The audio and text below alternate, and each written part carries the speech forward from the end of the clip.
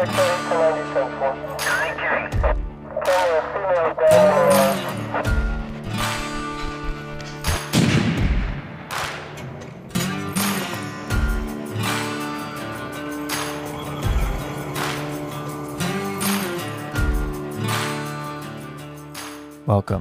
to the Murderin' Podcast.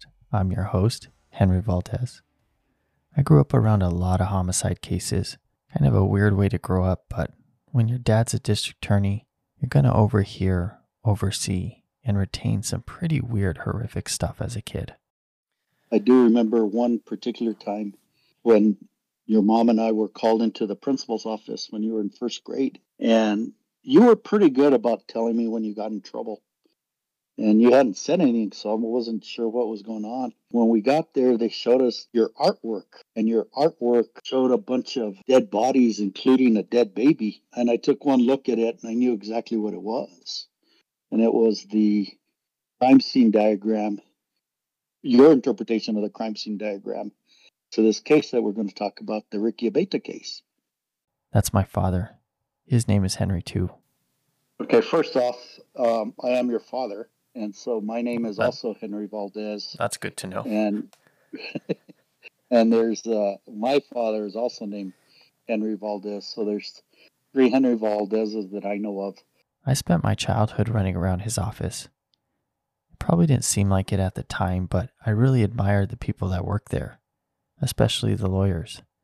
To me, it took guts to look a violent criminal in the eye and say, "Hey, I'm going to send you to prison the rest of your life."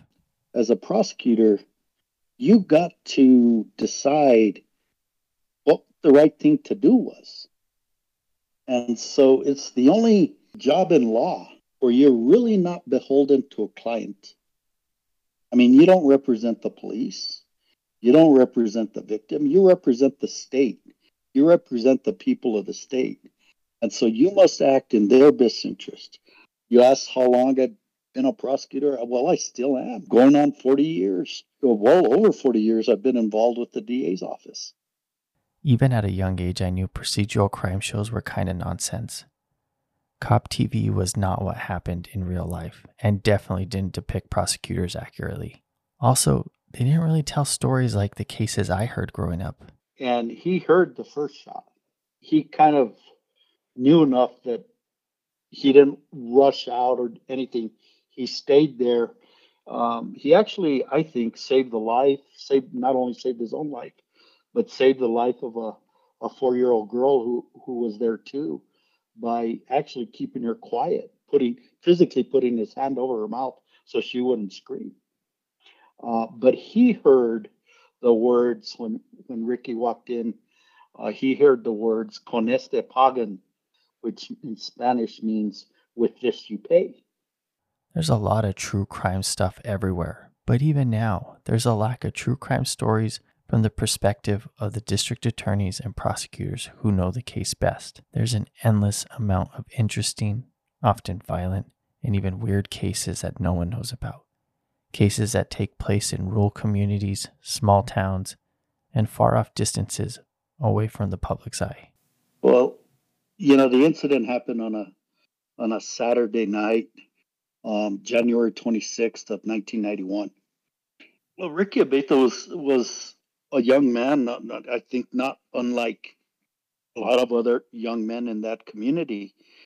He, had a job, worked for his money, but he had been involved with an older woman, Ignacia.